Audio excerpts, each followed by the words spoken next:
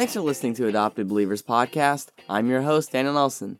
In today's study of 1 John, we're going to be taking a look at 1 John 5, 6 through 12. So this passage is actually going to be one of the hardest that we're going to study in 1 John. And so please bear with me as we study through it. So I'm going to be reading from the ESV. So 1 John 5, 6 through 12 reads, "This is he who came by water and blood, Jesus Christ. Not by the water only, but by the water and the blood. And the Spirit is the one who testifies, because the Spirit is the truth. For there are three that testify, the Spirit and the water and the blood, and these three agree. If we receive the testimony of men, the testimony of God is greater. For this is the testimony of God that he is born concerning his Son.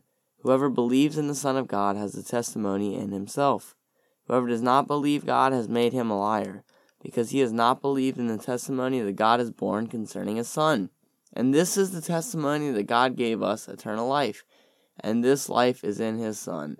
Whoever has the Son has life. Whoever does not have the Son of God does not have life."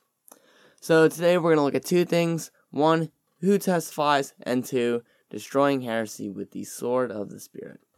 So let's look at who testifies. So first, we have the Spirit. So this one is probably the easiest. This would be the Holy Spirit. And so there are a few passages that go along with this. So John 15:26 will help us understand this a lot. John also wrote that, obviously. It's John 15:26. And it says, "But when the Helper comes, whom I will send to you from the Father, the Spirit of truth, who proceeds from the Father, he will bear witness about me." So that was Jesus talking, and John recorded those words, and those words are really helpful for us to understand this passage. So the Holy Spirit is crucial to our understanding of Jesus. So the Holy Spirit shows the authenticity of the gospel and gives regeneration to unbelievers so that they can receive the gospel. So those are two distinct ideas, but they are crucial to our understanding. So as you may have wondered how, say, the Bible was assembled. How did they end up with 39 Old Testament books and 27 New Testament books? Well, that was the Holy Spirit.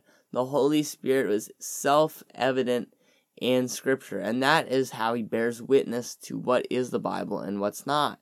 And so we can only understand that when we have received what's called regeneration from the Holy Spirit. So regeneration is not something that's like special to a certain amount of believers. Rather, all believers have been regenerated, and unbelievers have not been regenerated. So regeneration is where the Holy Spirit calls someone out of their death, out of their sinful state, into life. And so that's not to say that he purges away our sin in that we don't sin anymore. Rather, we receive life. Rather than being dead in our trespasses, we are now alive in Christ. And so that is crucial to understanding how the Holy Spirit witnesses to the truth. And so we also have to realize that those who have not been regenerated by the Holy Spirit cannot believe the gospel. Rather, it is foolishness to them. 1 Corinthians 1:18, "For the word of the cross is folly to those who are perishing, but to those who are saved, but to us who are saved, it is the power of God." So that's really important to understand, that those who have not been regenerated, that means the word of the cross is folly to them. They don't understand it, and it doesn't make any sense. I mean, think about it. Why would God, the God of the universe, send Jesus to die for poor, wretched sinners? From a worldly perspective, it doesn't make sense. I mean, you can't think of anyone doing that in real life. It just doesn't make sense at all. That'd be like a king dying for someone who betrayed him. Rather, in earth, the traitor dies. It just doesn't make sense. However, it's why Paul calls the gospel a mystery, because it's a glorious mystery, because it is the grace of God who saves sinners like you and me from the death we deserved by giving that death to Jesus, who died but rose again. So next we're going to get to some a little bit harder stuff to understand. So that being the water and the blood. So obviously, those aren't literal per se, because like if it were just like water and blood, like H2O doesn't testify and the blood in your veins doesn't testify per se. So these symbolize something. So what do they symbolize? So the water is most likely a reference to Jesus' baptism. Now I say most likely because this is a controversial passage. Naturally, it is not easy to understand, so there are multiple interpretations. However, I believe this is a reference to Jesus' baptism. So at Jesus' baptism, the Holy Spirit descended on him. So some antichrists believe that the Holy Spirit descended on Jesus at his baptism, but left at the crucifixion. They taught that apart from the Holy Spirit, Jesus was just an ordinary man. In other words, they denied the deity of Christ. So that part, I think a lot of people agreed on. And so, because John says, that it's not the water only, however, by the water and the blood. So, let's look at the blood. The blood is how John contradicts that heresy. Jesus' ministry did not stop before his death, but rather was fulfilled by his death and resurrection. We must never lose sight of the centrality of the cross in the gospel. The cross is the climax of the gospel. It is the most glorious point in history. And that is a huge paradox, because it is at the moment of Jesus' most humiliation. And yet it is also the point of his highest glorification, because we see the grace of God like we've never seen it before. And so finally, we're going to look at the testimony of men. So we had the Spirit, the water, and the blood. All those rightly testified. Now we're going to look at men.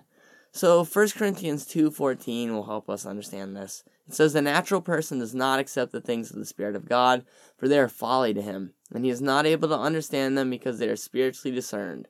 So if you haven't gotten the hint already, we are not viewing the testimony of man as true, unlike the Spirit, the water, and the blood.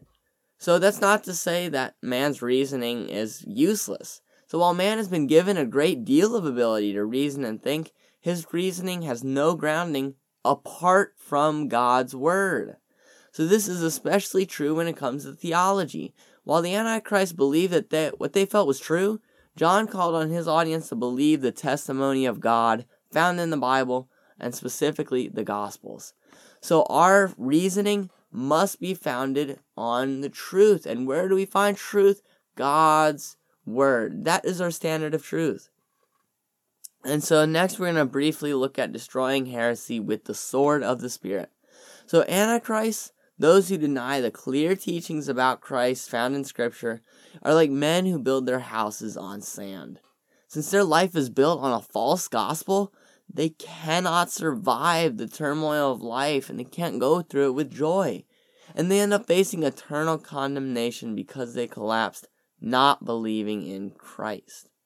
So how then do we stand firm? By building our life on the Son of God, as revealed to us in the Bible. So when we face heretical teaching, we must look again and again to the testimony of the Spirit, God's holy word. So one of the best theological books I have is Systematic Theology by Wayne Grudem. So why is this book so great? Because in his book, Grudem goes back to Scripture again and again. I want to close by giving an example of something going to Scripture. And we must do this too. When we believe something, we must not validate it on what we think. Rather, we must validate it with Scripture. It must be founded on Scripture, not ourselves. Then, and only then, are we building our lives on a solid rock, not sand. Thanks for listening to Adopted Believers Podcast. Be sure to subscribe on your favorite podcast listening platform and share us with your family and friends. If you have any comments, questions, or concerns, please send them to me at daniel@adoptedbelievers.com.